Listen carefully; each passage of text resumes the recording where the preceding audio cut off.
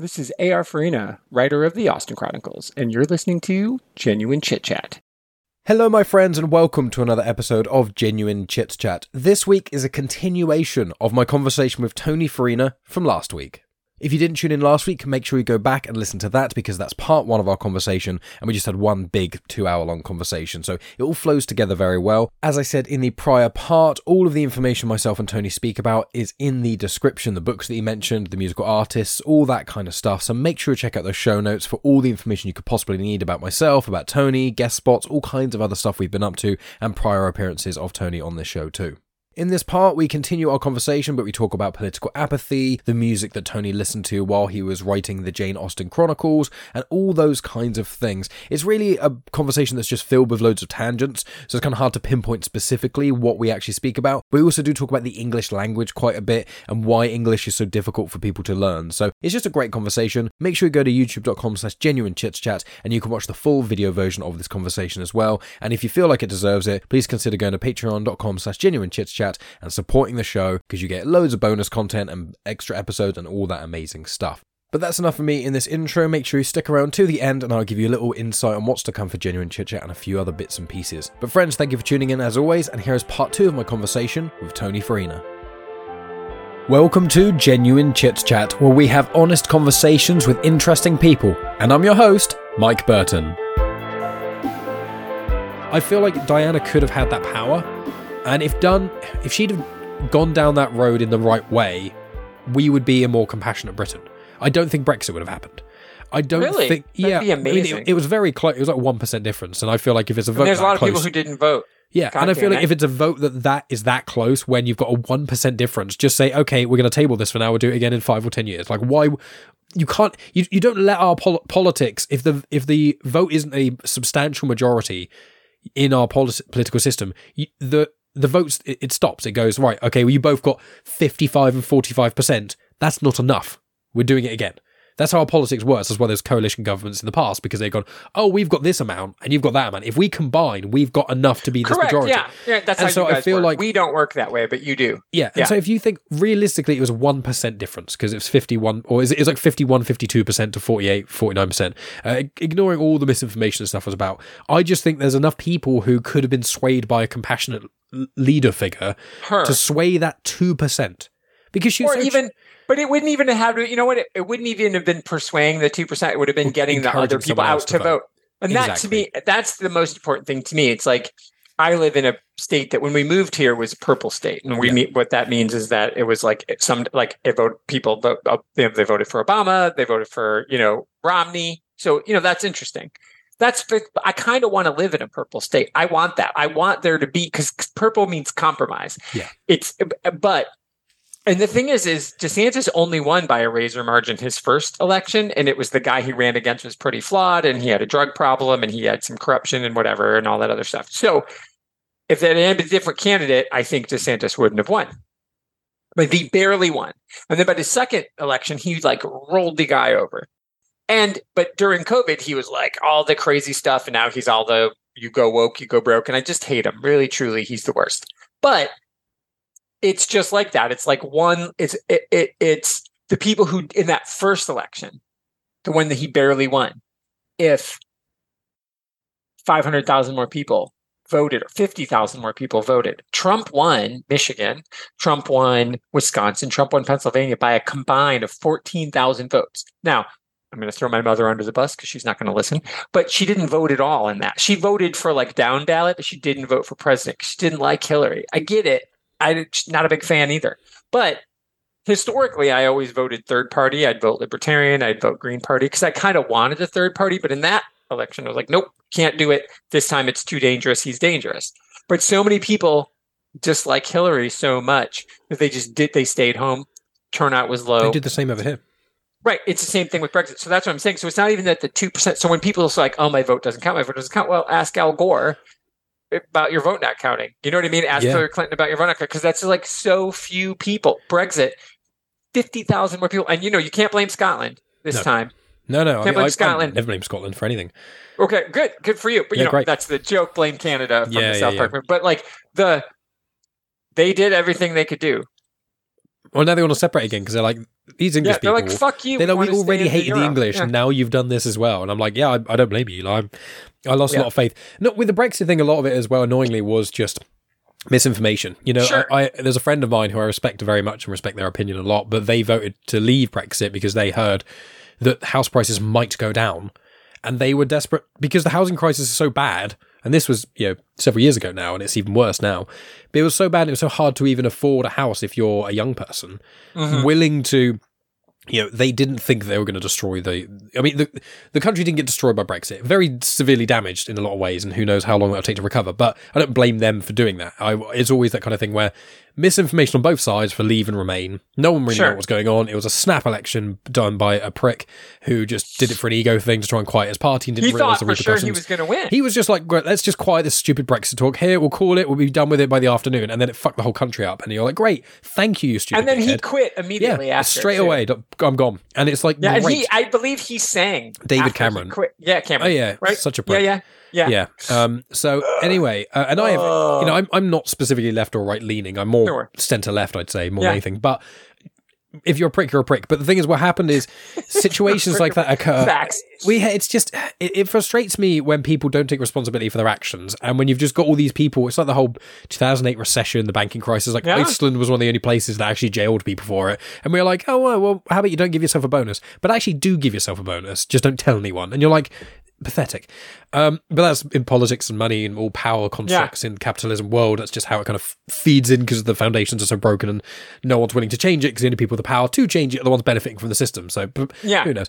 But yeah, the voting thing was funny is in Southampton, where I'm from, there was a local election, or actually it might have been a general election, but we do it like not far off from America. It's slightly more different elements, but basically a city, all votes, and then the representative of that city is put into the House of Parliament and gets the vote on the other MP. Stuff. Yeah, Member of Parliament, MP. So ours was, I think the vote, I calculated it, I think it was in one of the elections in the last few years, it was Conservatives who won were only 30-something votes more than Labour. So the difference, I worked out that I think it was it was 30-something, so something like if 19 people who didn't vote had voted Labour, it would have changed that seat, and that seat change would have made the majority different, which would have meant that the Conservatives in that election wouldn't have got into power without doing a coalition government or something. It would have literally, there was like one in it, and that translated in my city to about either 30 people, it was like 20 people voting who didn't vote, or 15 people who voted Conservative changing their vote. It was something like that. Yeah. And it was just like, when I saw that, and I have been politically apathetic in the past, because I've tried honing in on politics and it just gets depressing and you realise that even... You'd rather read about space politics. Well, it's so much more fun because I loosely know more fun. Yeah. Well, it's also like if I know that someone's committed genocide, I know they're not real. Whereas in this country, when we live in worlds where our respective nations have literally committed genocide, it's part of our history that they kind of glaze over, and you don't really find out till you're like 30. And it's just so frustrating that when you get into politics, America's the worst for it. Where you go, oh, here's a person on the left, here's a person on the right. Oh, but they're both still friends with Epstein. They're both still being lobbied. Both the budgets for both sides. 40% of the whole of the America budget is still going on war, regardless of who's in power. The difference might tweak by a percentage or two, but the whole pie chart of spending doesn't actually change that substantially in the grand scheme of when you get to the trillions. And so when that was happening in America, and obviously it happens here as well, I'm just like, a point I've been so apathetic because I'm like, I don't give a shit if you're both going to lie, you're both going to do whatever you want to get into power. And then I think as I've gotten older, I'm more compassionate. I'm like, okay, but if this person gets the power or that person gets the power, only 3 laws are going to change in a year. But one of those laws could affect someone I really care about. And that's happened. Like, because the Conservative power, I have several friends who've got issues like fibromyalgia and Crohn's and all kinds of different diseases where they need regular medication for and things, and they can't work in the same capacity that someone like myself who doesn't have any physical ailments can work. So the problem is that where certain things happen because the Conservatives are in power and certain benefits have been cut, it means that certain friends of mine have overtly suffered and lost hundreds of pounds a month because a certain benefit scheme has been changed. And it's little things like that. When you look, it's very difficult politics because there's a very big picture and then there's a very small picture, and it's kind of like you almost have to look at each slice a little bit just to kind of loosely figure out. And then you get to the manifestos that we have, which is like a 100-page document explaining everything they're allegedly going to do, and they only do like 10% of them anyway. And it's like, I have to read, 5 of these? And in your situation, probably 3 or 4 if you want to have balanced perspective. And you're like, no, I had to skim them. And even then it was like, this is rough. So I ended up a lot of the time just going on a online thing, and it says, here's all the policies. You do like a quiz almost. It tells you political alignment and stuff. Kind of do that and then skim through the manifesto, make sure there's nothing heinous in there, and then loosely vote. But the amount of research it takes to do that, and it's so hard because sometimes it doesn't do anything. Well, but it's very important. Like, it is very important. I don't want to downplay importance of democracy and what we have and the privilege. I want to say people should vote.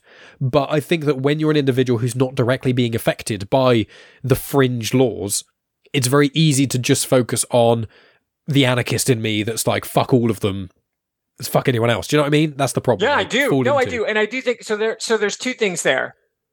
True. All of that is true. But that is also the intent, right? So, like, to me, like, we've talking about language and all this stuff. English is a stupid language. Yep. I'm an English teacher. It's a dumb language. It's intentionally a difficult language. The easier the language to learn, the more it reaches the populace, right? So English, it's easy to speak, 26 letters, not that many sounds. Really, we could get away with fewer letters. Do we need C, K, and S? Can we just pick 2? Right? Like, do we need all 3? Like, there's so many things. Like, why is Y sometimes an I sound? Like, what are we doing? Like, we can get away with dropping the I and just use Y, right? Because we understand how sounds work. So, like, because if you can spell Brian with a Y and Brian with an I and it sounds the same, what are we doing? So, but language is, the English language was specifically, like, the rules are archaic and really difficult on purpose so that only people in power could read it. And then if you can't read the language, if you can't read the 100-page manifesto could be 8 pages, but you make it 100 for everything that you just said. The more complicated you make it, the less interested the electorate is, or anybody is.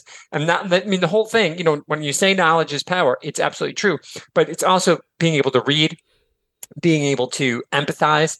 Reading books are empathy machines, like, whatever the book is. I mean, my book is just, young adult books, people walking around talking, but, like, there's a bit of empathy. Like, you care about them. I hope when you're done with my books, you care about the characters, and whether you learned something or didn't learn something, you felt a certain way. And reading fiction, reading anything is important so that when it's time to do the heavy lifting, you can.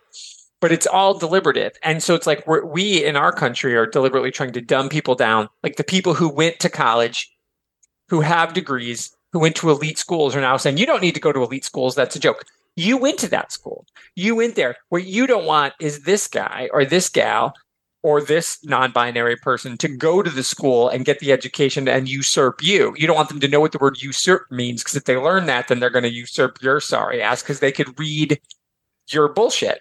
And so, like, language is everything. So English was designed to keep people down. And then interestingly enough, it was like nuns. It was because religious texts were written and only the religious scholars could read them. And then the preacher would stand up and tell you what the Bible says. Mm-hmm. And you're like, but wait. And then the nuns learned how to read, because of course they could read them. And then they were like, well, we should start schools and teach all these women and these poor men to read, women of any stature, as we discussed, and these poor men to read.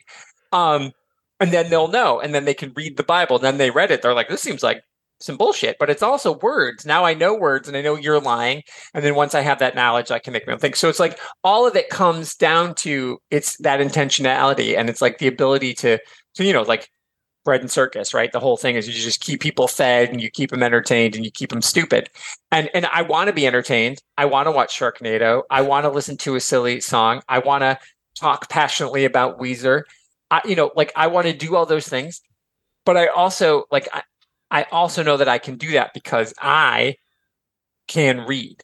I can and do.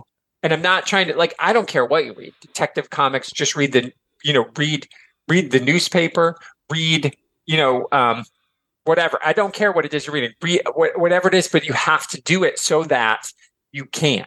And that is it. You make things harder. You make the language difficult. You make people feel stupid. for not knowing how to read. You make people with reading disabilities, people like we were just talking about universal sign language. You make people with disabilities in general. You make it hard. You make access harder for them. So it's really frustrating to me, and it really truly does all come down to like just being literate. And so that it to me that is it. The whole everything that is the answer. Words are the answer, whatever language it is. I love that you're learning Italian so you can talk to Megan's family. I'm sure they talk very fast, and even with your limited Italian, you probably can't keep up. But I love that you're doing that. That's beautiful because again, it's not that you want them to be talking. You're like, are they talking about me? Maybe, but also you just want to be. That's like respectful to them. You want to be able to communicate with them, and then language is culture. And be informed when you're there. And so, everything to me comes down to that. And so it is like you talked about, like, so if Diana lived, she's there being compassionate. What did she do? She ran charity. She helped the poor. Well, how many more kids just would have known how to read that could have read the bullshit and got through the misinformation and voted the right way? Because the spotlight. Right. Yeah. And that's all. So it is. Yeah, I get fired up. I mean, it's like my job is frustrating, and I know Megan has talked about it before. She and I have talked about it together. Like being a teacher is frustrating. Her job, I think, is harder because of the age range she teaches. My job is getting more difficult because of the culture wars in my country. And again, the culture wars are all based on bullshit and lies. If you could just read, if you could get through the data, and I always think you can always beat bullshit with facts, right? But you have to know where to find them. And have someone who's receptive, because some people, as we read in that Michael Sherb How to Be Perfect book, right, exactly. People literally, you present them with objective facts to challenge their thoughts and their own opinions, and they will just absurdly double down and refuse to even consider, and it becomes this horrible situation where you're like, I'm holding a red ball. No, you're not. But I don't know how else they can know you're lying. That's actually that's a blue ball. You painted it red. It's like, but it's a red ball. And it's like, I don't understand how much more simple I can prove to you this thing. And they're just like, nope, it's green square, whatever. And you're like, what do I do? Yeah, you don't. Well, Anna Kournikova, who's a sociologist and psychologist and now professional poker player. She actually, there's an article of hers I use in a class called I Don't Want to Be Right. And it's about this. It's about that. It's like truncates that down in a really great. What's it called? Sorry? It's called I Don't Want to Be Right. Anna Kournikova. Cool. She's Russian, but now she lives in America. She's a professional poker player. And actually, I actually just stumbled into one of her books about her turning poker pro. I'm like watching poker one night, and I was like, that looks like Anna Kournikova. What is this, a celebrity tournament? Whatever. And it's like, and of course, then I realized I knew who she was and thought she's a celebrity enough to be in a celebrity poker tournament. Like that's where my brain went. Not like she must play poker professionally, because like she's not a celebrity. To me, she is. I use her work in class. I know who she is. I recognized her. And then it was like, and then in the little thing underneath, she had this book about it called The Biggest Bluff. And it's amazing. It's a great book. But I use her because she studies social psychology, which I find fascinating. And again, like Michael Scher's book is amazing. And I think there's a great book Jess did it in Literature for Life. It's a book I read before. It's called Sapiens. Yeah, I've heard of that book. Harari. Oh my God. And it is, you would love it because it actually, the whole thing is like all of this conversation that we're having is a fake. It's all based on lies because language is a lie. Religion is a lie. Money is a lie. Everything is a lie. Human existing, that's not a lie, but like language is a fiction. Mm-hmm. It's a fact because we've written it down and we've created rules. We've created grammar. Like Megan saying Portuguese and Spanish have different grammar. That's fiction. That's dumb. Why did you do that? Because you know what I mean? It's a power grab is what it is. Yeah. But it's like, so it's a fascinating book. He's written 3 books about like humanity, but like Sapiens is so fascinating and I think you would totally dig it. But those are the things that are important and we need to read those things. We need to grapple with those things. We need to think the big thoughts but so that we can talk about Weezer, so that we can sing a song, so that we can go watch Barbie. But Barbie, for all of its silliness, is really thought and smart and, and like a socially significant movie. I loved it. I think it's spectacular. I hope things swing around and Greta wins and it wins Best Picture because it is exceptional. It's so important. But you can also look at it. If you don't want to see how important it is, you can just have a good time in that opening Lizzo song where she's singing what's happening. is one of the greatest things that ever exists. Like Lizzo just singing what's happening on the screen. I'm like, Lee and I were trying to break that down. Like, so they gave Lizzo this opening scene and are like, here you go. And she was like, I'm just going to write what's happening, but also make it rhyme and also play flute. And I'm Lizzo and I'm fucking awesome. And why didn't Lizzo show up as a cameo as a Barbie? I was a little disappointed at that. But like, that's joy. Like you should, but you still need to like, that's the whole thing about having the balance. Like you have to take it seriously. Like I wish I could write every day. I don't write every day, but I also make a choice. Like if I didn't, like, I was like, I'm going to talk to Mike today. I've had a shit couple of weeks at work. I was in meetings from noon, my time, right up until I met with you for 2.5 hours. That meeting that I walked out of could have kept going, but I was like, and I even said to the boss, I was like, listen, the thing I have to do next is just for me, but I need to do it. I need to stop and do it because this is important. And this has been on my books for over a month and it's going to be fun. And I need this. We need to just have this conversation. But also, I mean, and the thing we were supposed to talk about Welcome to Mansfield because you finally finished it. We've still got. I mean, I finished it a little while ago. No, it's fine. Good and sir. It's totally fine. We've still got time, and I've got it on my note. I was waiting for you, and I will ask you a question about your damn book. Okay, that's so I was going to finish on it. The point is, well, thank you. But the point is, it's like just us doing this, just us having like these things are important, but we can do these things because you find the balance, right? You have to, it all comes down to that. It's like we started talking about like, filming everything. It's like finding the right balance. And I think that is the answer. Like be super religious, but don't let that control your life. Like be aware of the fact that, and again, if you're super religious, don't read Harari's book. You're going to be really mad. When he says whatever you believe in is a lie, you're going to be like, oh, no, it isn't. And you're like, it is. A person made up your religion, just like we discussed. Your king made up the Anglican Church. There's a reason. Well, there's a reason why 99.9% of all evolutionary biologists are strongly atheist. Correct. There is clear scientific reason why, generally speaking, the more you delve into scientific study, the less religious you become, because it's like once you see behind the Wizard of Oz curtain, it's not as special, which is fine. Yeah. I'm fine with people believing there's some sort of deity. I don't. I think everything I don't begrudge anybody. Because if that brings you comfort, right? Yeah, that's 100%. all that matters. And I speak to people I've had on the pod, people like Tonya, BZ, and Radhika, who have different religious beliefs and things, which I completely respect because they're lovely individuals and they're not, trying to use religion as a way to essentially give weight to their bigoted views because they're all lovely people. But like, it's one of those things. I'm like, I don't believe in a god. I don't think so. But if there was one, cool. It's kind of like simulation theory to me. I'm like, whether or not there is a deity or whether or not we are in a simulation, I'm still going to live exactly the same. I do things for people because I know it's the right thing to do and because potentially biologically speaking it gives me serotonin when I do nice things, not because I think I'm going to get rewarded in a pseudo afterlife, which the interpretation of what your reward will or won't be and what this weird point system is depending on which variety of religion you choose. I've got my God checklist. It's a good place. What did I do today? Yeah. Well, it's like, I subscribe to the Abrahamic religion. Well, there are several and they all have slightly different meanings and slightly different interpretations on what is good and bad and just all that nonsense. I'm like, no, I'm just going to try. I like the concept and idea of Jesus. And so I'm very loosely going to be like, yeah, what would Jesus do? Probably not be a dick or maybe get a sword out. I don't know. But Jesus would definitely not be a dick. That was not his thing. That should be the rule of all religions. Just don't be a dick. It's not complicated. But the core of a lot of religions have that, do the golden neighbor, rule, right? Do unto thy neighbor. Do unto others as you would have them do unto you. Don't be a dick. Yeah, no, I totally agree. Christopher... It'll come to me. There's this book called Christopher Moore. There's a book called Lamb. Have we discussed Lamb together? We've not discussed Lamb together. Christopher Moore. There's a book called Lamb, and it is called The Gospel According to Biff, Jesus' best friend.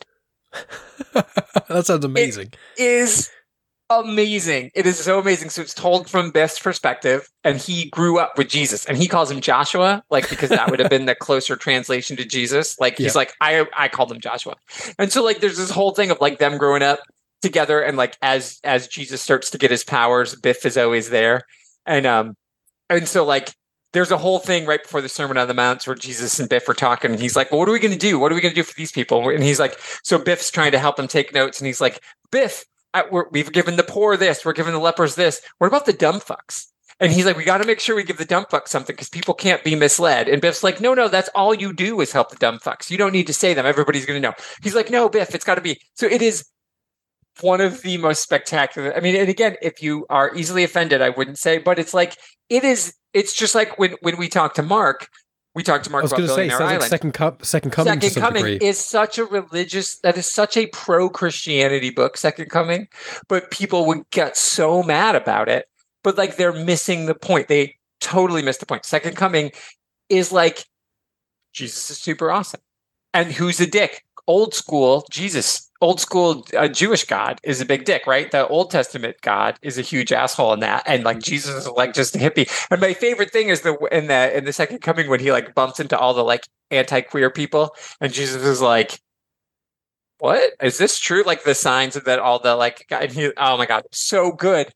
But yeah, I think Christopher Moore's Lamb is so spectacular. And again, it's an interesting commentary on what religion could do. The thing I'm for religion is that it gives you guidance and it gives you peace and it gives you rules because you don't have a good moral compass. Then great, be afraid. Like, because fear with a capital F, if you have to be afraid of God to not be an asshole, fine. I'd rather that you're afraid that God is going to smite your ass so that you're not mean to your neighbor. I would just assume you don't need, like, you should just wake up and be like, I don't really like her, but I also am not going to push her over the balcony. Let's just stand. Let's just not engage, and that's the best you can do. So, but if you need religion to tell you not to push your old neighbor off the balcony, then you need it, right? So I'm for religion because it stops, matricide. Yeah, I mean, it's one of those. It has a lot of benefits. It's just frustrating that like every single construct we have in modern society, capitalism, the monarchy, whatever, all of it just kind of ends up being it's the reason why communism can't ever really truly work is because there's always someone more equal than others. If you have every member of the population completely equal, but a tiny percentage of people who have the control, they will, power corrupts. It's just human nature. Even if it wasn't those collection of people, even if you made a communist society that worked, you had 20 people being the council or whatever, and they were all the best people ever. Eventually, a piece of shit's going to get in there. And eventually, there's going to be several of them. And then eventually, you've just got this horrible thing that doesn't actually work properly because human nature, in a lot of ways, unchecked human nature fucks everything up. Which is why free markets, the idea of free markets is just insanity because anytime any corporation can make more money for any cost, they always fucking do. Because that's the point. It's why the corporation started. That's why the mechanic started being a mechanic, to make money to support his family. It's not his fault that old Joe's company got bigger and bigger and bigger and then became this thing. And then over, 5 generations, this Nepo baby is in charge of this multi-billion-dollar mechanics and car manufacturing company. Like, it doesn't... The constructs need to be in place to kind of filter out and kind of my view of what a government should be is a kind of the last parameter of things. Like, let people be good people and kind of do what they want loosely, but just in case they go too far, let's have police, let's have laws, let's have things in place, let's have a cap on what people politically can spend in campaigns because it's better for everyone. It's little things like that. But with that all in mind, Tony, there's a construct that you've been creating, which is a shared universe of Jane Austen. It's funny. I wasn't trying to be a dick. Like, we just started talking, so it's fine. I wanted to make sure it wasn't just a 5-minute quick thing at the end, because you've got a little bit more time. But I read your book a while ago, actually. Yeah. I mean, we've spoken loosely about it. I saw a lovely review on Goodreads. Yes, I did leave you one, and I'm planning on recording a lovely review for you audio-wise at some point. Not just for you. Afterthoughts. Nice. Afterthoughts, but I might release it to the public. I'm trying to catch up before I go to America and get married and all that jazz. I'm trying to collate a lot of Afterthoughts content as well as some genuine chit-chat content, and so I can just, before I go away, just release it to the world, and I'm aiming for one of those to be that. Thank you. Yeah, I'm doing it in chronological order. I've specifically not finished How to Be Perfect by Michael Schur. I'm on the last chapter. I'm not finishing that last chapter, which is only, I think, about 8 pages, because I've got 6 other book reviews to do. I recorded one the other day, so I've got 5 book reviews to do. And then once I've done them, I'm letting myself finish the book so I can do an afterthoughts on it. Nice. But I did finish Welcome to Mansfield a while ago. Thank you. Yeah. It was a couple months ago now, actually, I think. And I loved it. It's behind me, actually. I was meant to get it out and do what I do when I speak to other amazing, accomplished authors and put it on my special little stand behind me. Oh. But I've actually got Eye of Darkness there. But here's the book. Yeah, so I've got it physically, and I bought it specifically in hardback. You did, which has got my picture on the back, and on the inside flap. Yeah, your nice little silhouette. Yeah, all of them will be in silhouette. Because that's on your website, isn't it? Yeah. And then so the covers will also always be a silhouette. Yes, I remember you saying because you were so it'll be that. Yep. Yeah, that cool. The hardcover is cool because when you take the book jacket off, it's still the cover. Yeah, I think it's covered with that in the text, isn't it? Yeah, isn't it? That's so pretty. We didn't know that. I didn't know it was going to be like that until I got a copy. Yeah, because I got my I always want hardcover. There you go. There it is. Nice. So cool. I always prefer things in hardcover because value is one thing, but also I just like the hardiness. Like if I like listening to certain audiobooks, but I like physically having a book in front of me. I like having some sort of trophy of my imaginary conquest, and so it's. Yeah. I loved the book, and we spoke about the book before its release. We did. So I hadn't read it, and I knew nothing about Jane Austen, apart from listening to the audiobook of Sense and Sensibility. And Emma Thompson is the narrator, correct? Yeah, it was. I think it was Emma Thompson. The collection was done by a group of very interesting British women, and I believe that was one of them. It was brilliant, and I hadn't consumed any Jane Austen content, and your book was so enjoyable that it broke my spell of only reading Star Wars content. Like I mentioned that to you in the 1000th Comics in Motion episode, which will be released in the coming weeks. It's just going to, probably 2 months. Sometime in probably March at this point. Yeah, probably before April 24. But it's just because, releasing content on Comics in Motion, we need to get to episode 999 before we can release the 1000th episode.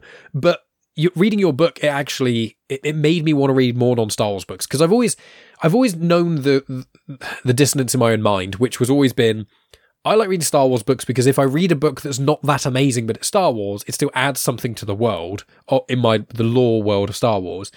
And even an okay Star Wars book, I still get enjoyment out of it. I have the joy. But what I've been doing is overloading myself with Star Wars content, and because every time I consume Star Wars content, I was making a podcast about it or whatever, it was becoming a job, and every book I'd read a chapter, then have to write down a bit, etc., etc., and it got very tiresome because I didn't want to I was basically rewriting the plot down of a book I was reading, but I had to stop every time I got through a chapter and some interesting character popped up. I had to make note of it. So I took a break and I read Book of Mansfield because obviously I wanted to support you. And I enjoyed it so much, I was like, I need to now put a line in the sand. It's one of the reasons why I've reduced my Comics and Canon output, to read more non-Star Wars content. Instead of being the fear that it's not going to be good, is that primarily get recommendations from people I trust, so I know it's not going to be bad. Like I do. The weird thing is with movies that are not connected to the MCU, I don't like franchise movies very much, unless it's horror, unless Star Wars or horror. I don't mind MCU stuff, but I don't like franchise movies that much. I really love standalone, that it's you sit down and you start a journey, you finish the film, and that's the end of the journey. I love that. So reading books that work that way, like when I've been reading Babel and stuff, I'm like, I can just pick up this whenever I want. There's no pressure to finish it any time or read it. I don't have to write notes or anything. And so your book spring-loaded my wanting to consume sort of less Star Wars content and stuff. So now that it's been out for a while, we won't delve into the plot because we have to do an entire podcast on that, really. And I know we've loosely discussed plans in the future to do something with yourself and with Ada. She and I have my meeting with my publisher in 2 days. Mm-hmm. So I'll have more information. Ada and I were just talking, and she's like, when are we doing that thing with Mike? And I was like, listen, man, I don't know. I don't know when I don't know when the audiobook's coming out. So once the audiobook comes out, we'll be give back it time. on. That'll be like the promo thing for and you can make Ada do all the voices live on the show. That'd be a good preview. It'll be amazing because Maggie's British, and you can see how she did. So that would be good. I like judging Americans doing a British accent. But like, I loved the book, to clarify. And I know it is technically a franchise book because shared universe, but it works as a standalone. You don't need to. That's the hope. Yes. Yeah, exactly. But it works so well, and I know nothing about Jane Austen. I've been to her house because of you. Which is amazing. I've got the picture of that. Yeah. And Lee has the little book you sent sitting on her desk. Yeah. So I know very little about her, but we spoke a little bit about how to adapt to work and things like that. But I want to ask, like, how is two-pronged question because we are running out of time, but like, what has your experience been with the book since its release? Because I know you've done quite a few talks and things that have been really, really cool to hear about. And then I'm only saying this, the question is separate, but I'm saying it because you and I will go on a tangent otherwise. Yeah. Is music and Mansfield. I know that could probably be a whole podcast in itself, but you touched on it earlier with Tesla and Junior. So like, music and Mansfield, how has music interacted with your writing style? So you can answer either of those. Okay, so the book, it's been amazing. I mean, I'm not I'm selling books, some. And it's so people out there, like people I know and who are my friends and are reading my book, and that is very awesome. You can go to worldcat.org, and somebody has, and you just type in welcome to Maine. Worldcat.org is the world library. It has, so not every library puts their books into WorldCat, and not every library is detached, but most of them are. There is a library in England has a copy of Welcome to Mansfield. I don't know who put it in. I don't know who requested it, but it's amazing. So I check that every once in a while. So it's just cool to be like, oh, this library in the University of Colorado at Boulder, it now has, and one of my admissions advisors, I went to school in Boulder, but I didn't go to UC Boulder. I went to Naropa, but so I know somebody who teaches there, who works there now. So Hayes must have requested it. It's insane. So, and my friend Amber, who went to school with me, grad school with me, she works in the library, and so she's getting it for her library. So that's still the dream. I want everybody to request it for their library. If every library in the world requests the book, it's a bestseller, and nobody ever has to buy it. And then it's access, and it is communism, right? Socialism exists in the libraries, and I'm here for it. So it's been very cool to see it in libraries. We went down. Lee did a video of us found in the wild. We went to the library in the next county down. Yeah, and it's there. There's a video of it there. So that is very cool. That is cool anytime that happens. So I love when people buy it. I love that people want it. I can't wait for the audiobook to come out with Ada. But like seeing it in libraries, because again, that's where the poor kid in me was like, the library is the place, right? That it makes it accessible to everybody. So I would love everyone to buy one, but if you can't afford it, request it in your library, physically or digitally, on Hoopla, on Cloud Library, on Libby, whatever your library app is, request it. And then, request a physical copy if you can. And that would be amazing. Like, the more people, the more libraries it's in, the more people it's in front of. So that has just been cool to see it in libraries and just to have the talk. I did a book talk last week. There'll be a video. It should be out now. Lee probably put it out. She does all my social media. So if you go to Instagram, there's probably a video of me doing the book talk at Copperfish Books here in town. Mm-hmm. Very cool. And then a book club, actually, a local book club has picked Welcome to Mansfield for their March book. Oh, and so they've invited me to their book club meeting, and Jax Emma is going to pick Welcome to Mansfield for her pick. So I'm going to zoom in to her book club whenever it is. So like that's what I would say too. If people are like, "Hey, Welcome to Mansfield," if you pick it and you reach out to me, I will come to your book. I will come and talk to you at your book club. And there's questions at the back for book clubs. There are book club questions at the back, yes, which is super cool. So that has been going well. So the music. So before I was diagnosed with ADHD, I had it, right? You don't have to get diagnosed to have it. But I love music. I've been listening to music. Like there were very few pictures, again, pictures were expensive, but there was a flood at my parents' house. And so all the pictures are gone. But when I was little, there was a picture of me, little me, with these over-the-ear headphones like this, laying in a beanbag in the downstairs with the record player. And they were like, back then when over-the-ear headphones were the only things you could have, listening to music. I would lay in the beach. I would listen to the Beach Boys, and I would listen to them nonstop, and just lay there and stare at the ceiling and sing songs. And then I would read and listen to music. And still to this day, I hate the silence. So I carry around my little MP3 player. Lee can't read with the radio on or music on. So I will listen to music while I'm reading. I'll listen to music while I'm working. I'm like doing discussion posts. I'm reading the words my students are doing, and I'm typing, and I've got music on constantly. So every book has a soundtrack, and I don't know what the click is going to be. When I made the decision that Junior would like classic rock, Tesla was always kind of my favorite band from that era. So, you write about what you know, but I also listen to different music. So if whatever album is mentioned in there, I was probably listening to that album at the time. But the reason I did that is because it's true. Like we grow up liking what our parents like, and then we evolve or we don't. And I know people who, like people my age, who don't listen to any music that was released after 1968, because her grandma is like, just like grew up with a grandma, loved the 40s and 50s and 60s music, and that's all they listen to. Listen to those, don't care about modern music at all. And I made Junior, like, she's so desperate to bond with her dad, who's very distant. And so the thing that she could find a way in was music. I definitely bond with people over music. You and I talk about music all the time. That's why I love doing the show, the Mandatory Music Show, because it's like a way for me to like get to know Max and Dave even more by the albums they pick.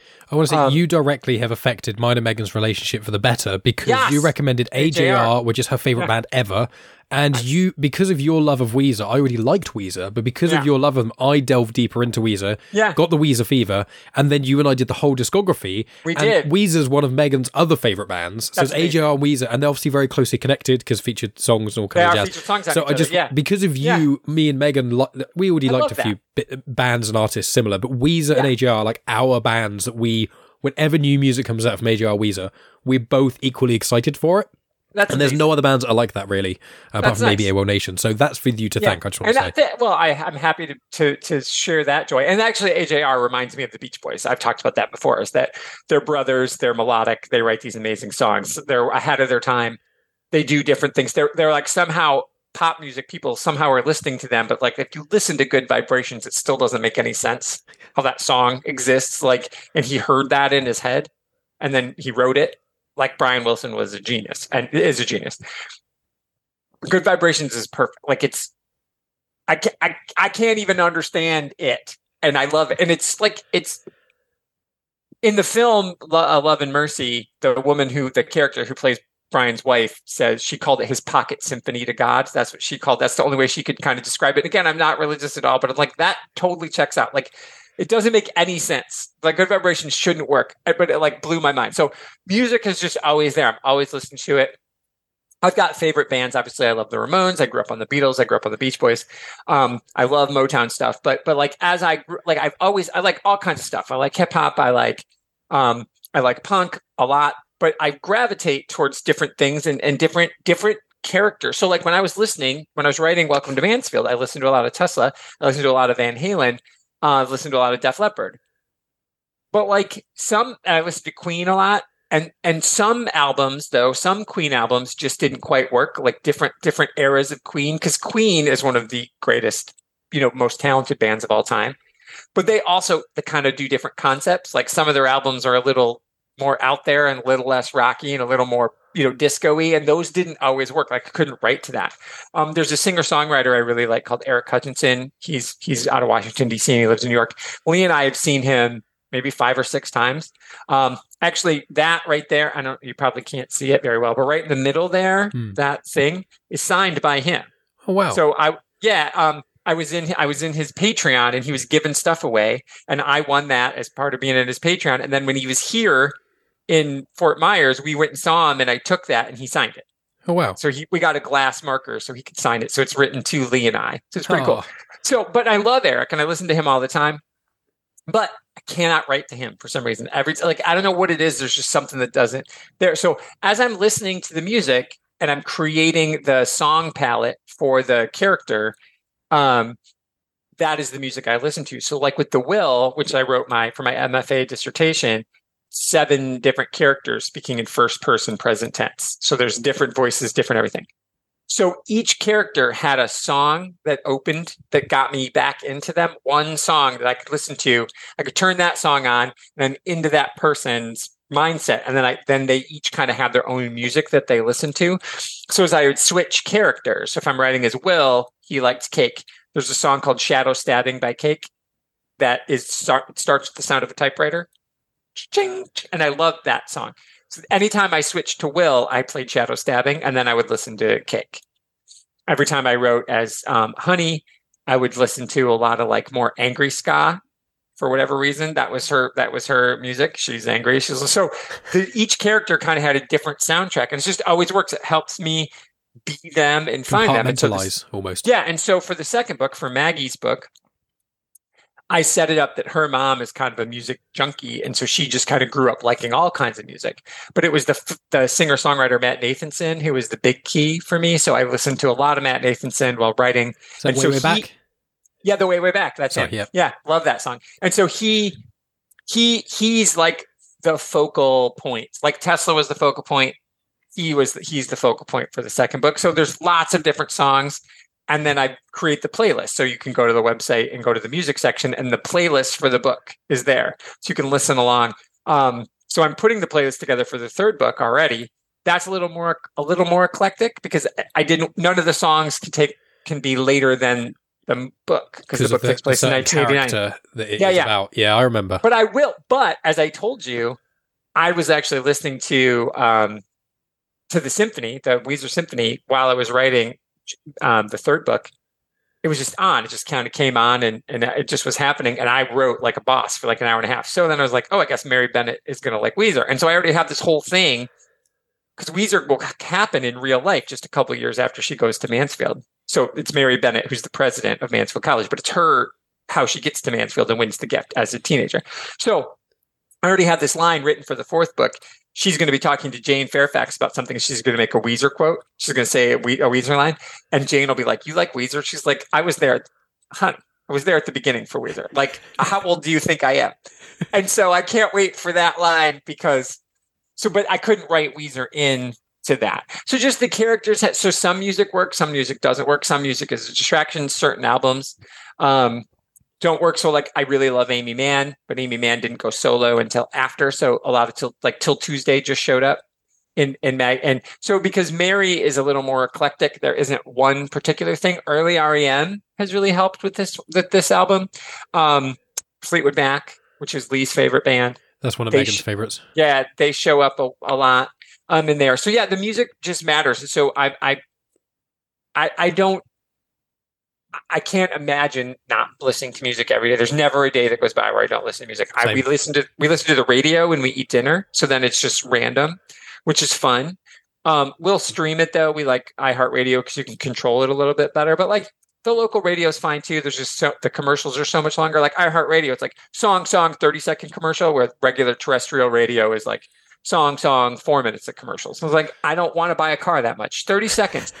Listen, I'm telling you, people would listen to terrestrial radio and watch terrestrial TV more if it was like there were more commercials, but they're only 30 seconds. Agreed. I watch a show called Taskmaster, and it airs on Channel 4, our main channel, our fourth main channel, and also on YouTube. They've got all the episodes up to a certain season on YouTube. Yeah. YouTube adverts are either 5 seconds or a minute, whereas the Channel 4 ones are between like 3 minutes and 6. And I'm like, I'm just going to go straight to YouTube. Right, exactly. So you get it. So anyway, so that is the music thing. So there's the music matters to me. And so like Jane Fairfax, who's the fourth book, she's a piano player. So I'm slowly like, I already know Sarah Bareilles will probably be there as part of her soundtrack. Ben Folds. Oh, nice. I try to pick the music that they like, but it also kind of has to be music I like. And sometimes I'm surprised. Like, I was listening to some early Tom Waits. And you know, Tom Waits. I don't know if you know who Tom Waits is. Did you ever see do you know who he is? The singer Tom Waits? I know the name, and I'm fairly certain I have heard some of his songs. So let me go. Yeah, he acts now. You know him more as an actor. Like he was the guy in Book of Eli who owned the junk shop. Love Book of Eli. That's Tom Waits. Right. So, but like anyway, so I was listening to an old Tom Waits song, and it was like. It really worked really well. And all of a sudden I wrote for like an hour without thinking. And I was like, it turns out Mary likes Tom Waits. I didn't know. So you just never know. Like I try like, oh, Mary's totally going to like this. And then I can't write and I just have to stop and I'll switch to something else. So the music, every book has its own soundtrack, every character, because we all like what we like and we don't like what we don't like. And I feel like it's weird for me because I know people think it's strange that I write while I'm listening to music with words and I'm not typing those words. But it's because, and it only can be stuff that is like, as Weezer would say, that are my heart songs. I have to know the whole album. I listen to the albums. I don't write to the radio. I have to listen to the album. And so I know the order. I already know what the next song is going to be. Like it's in me. It's in my soul. So it's like, oh, I'm listening to this Michael Penn album, which I love him. And so Amy Mann's husband, by the way, Sean Penn's brother, Michael Penn. So I already know what comes next. Like, oh, if this happens. So the song happens and it just lets me flow. So I am singing along. I'll even be like saying words out loud while I'm typing. I'm singing the words to a song while I'm typing other words. So yeah, I really don't do silence very well. Like I'm the same. We listen to music at night. And then when I can't sleep, I actually put my headphones in and I'll actually listen to the BBC Right. I listen to talk radio, and that puts me to sleep at night. That's one step beyond me. You are definitely more of an audiophile, not in a negative way, but than I am. Megan gets frustrated sometimes because I always want music on or something all the time. Always, And the only times I don't is podcasting. When I read, it pretty much has to be classical music or lo-fi or something. But I normally prefer to read in silence for the most part.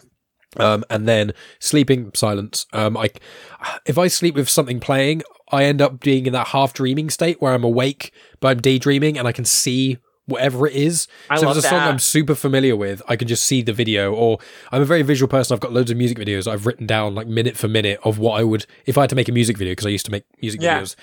And so there's loads of songs I hear and I've just got an image in my head. I know exactly how the music video would go in every way. It's just a simple concept.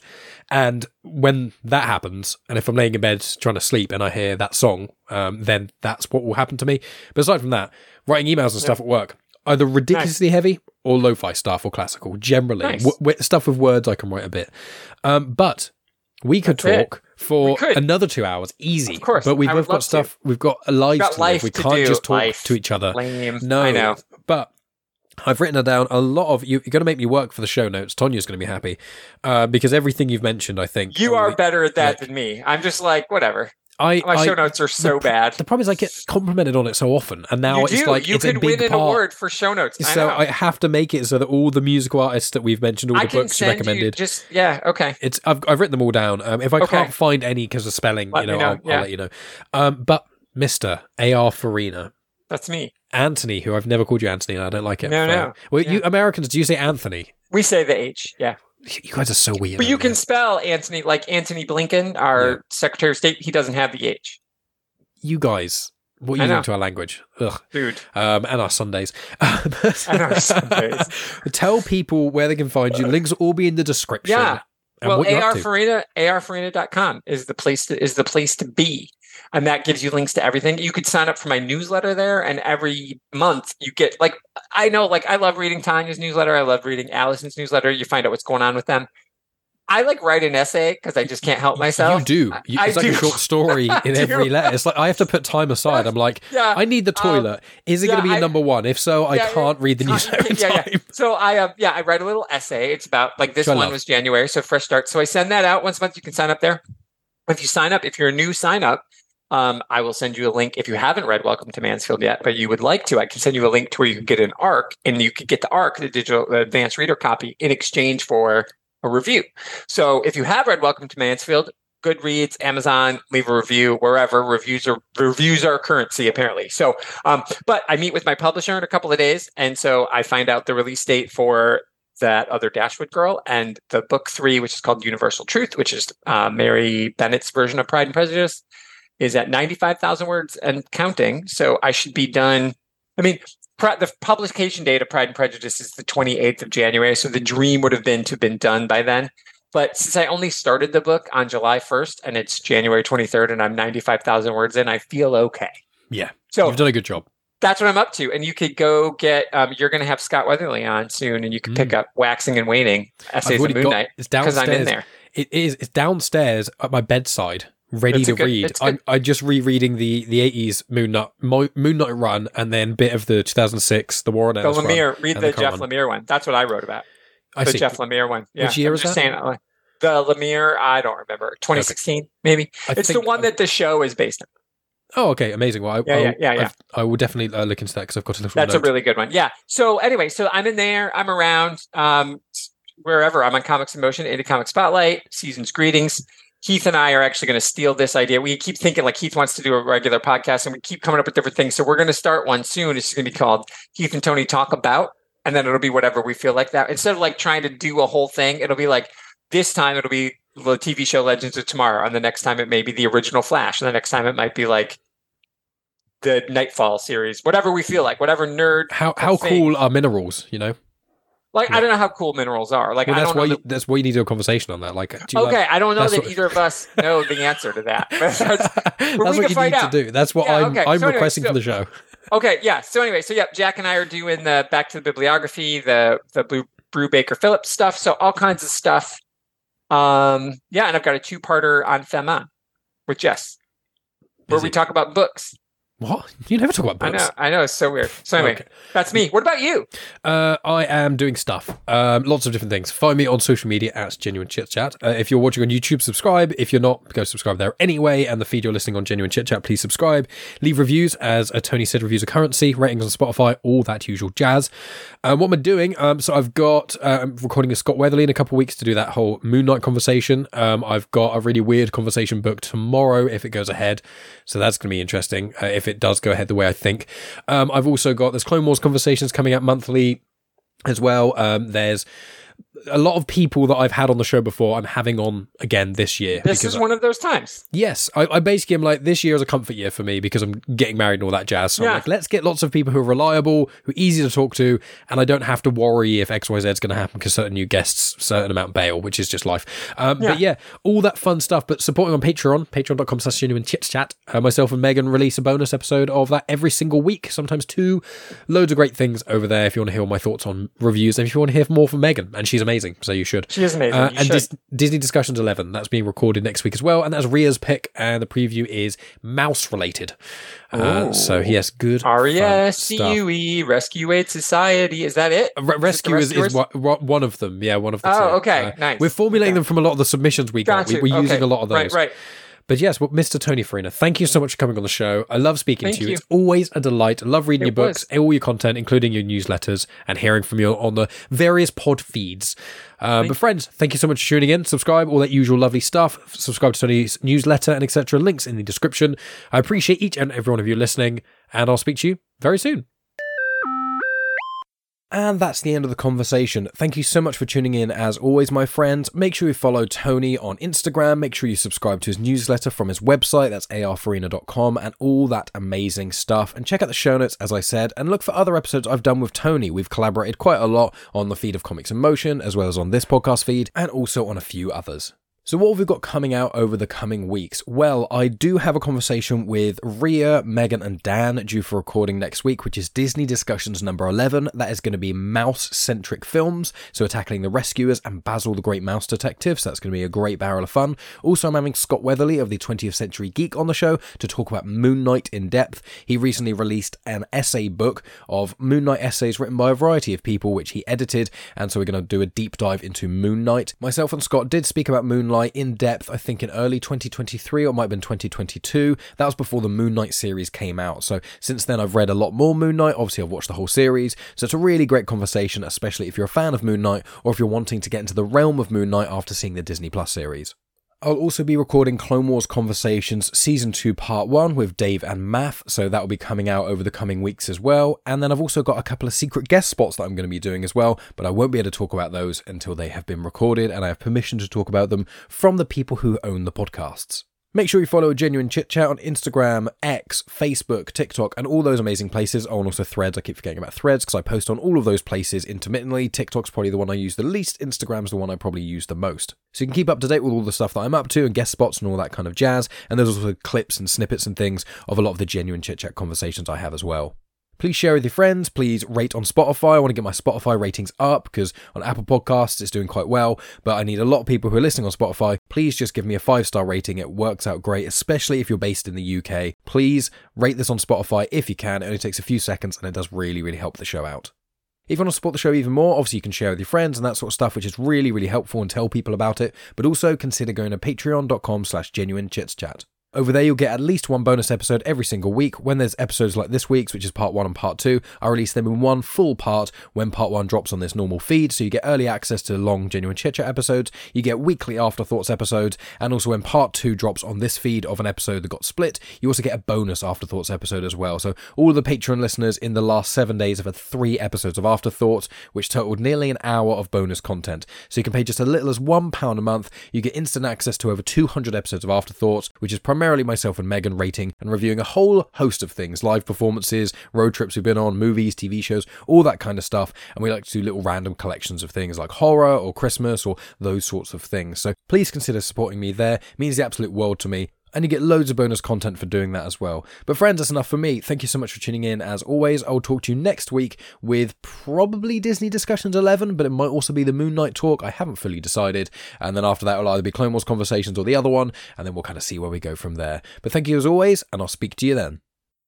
You have just experienced host, creator, everything elser of Genuine Chit Chat, and also the host and creator of Star Wars Comics and Canon, found on the Comics in Motion podcast, Mike Burton.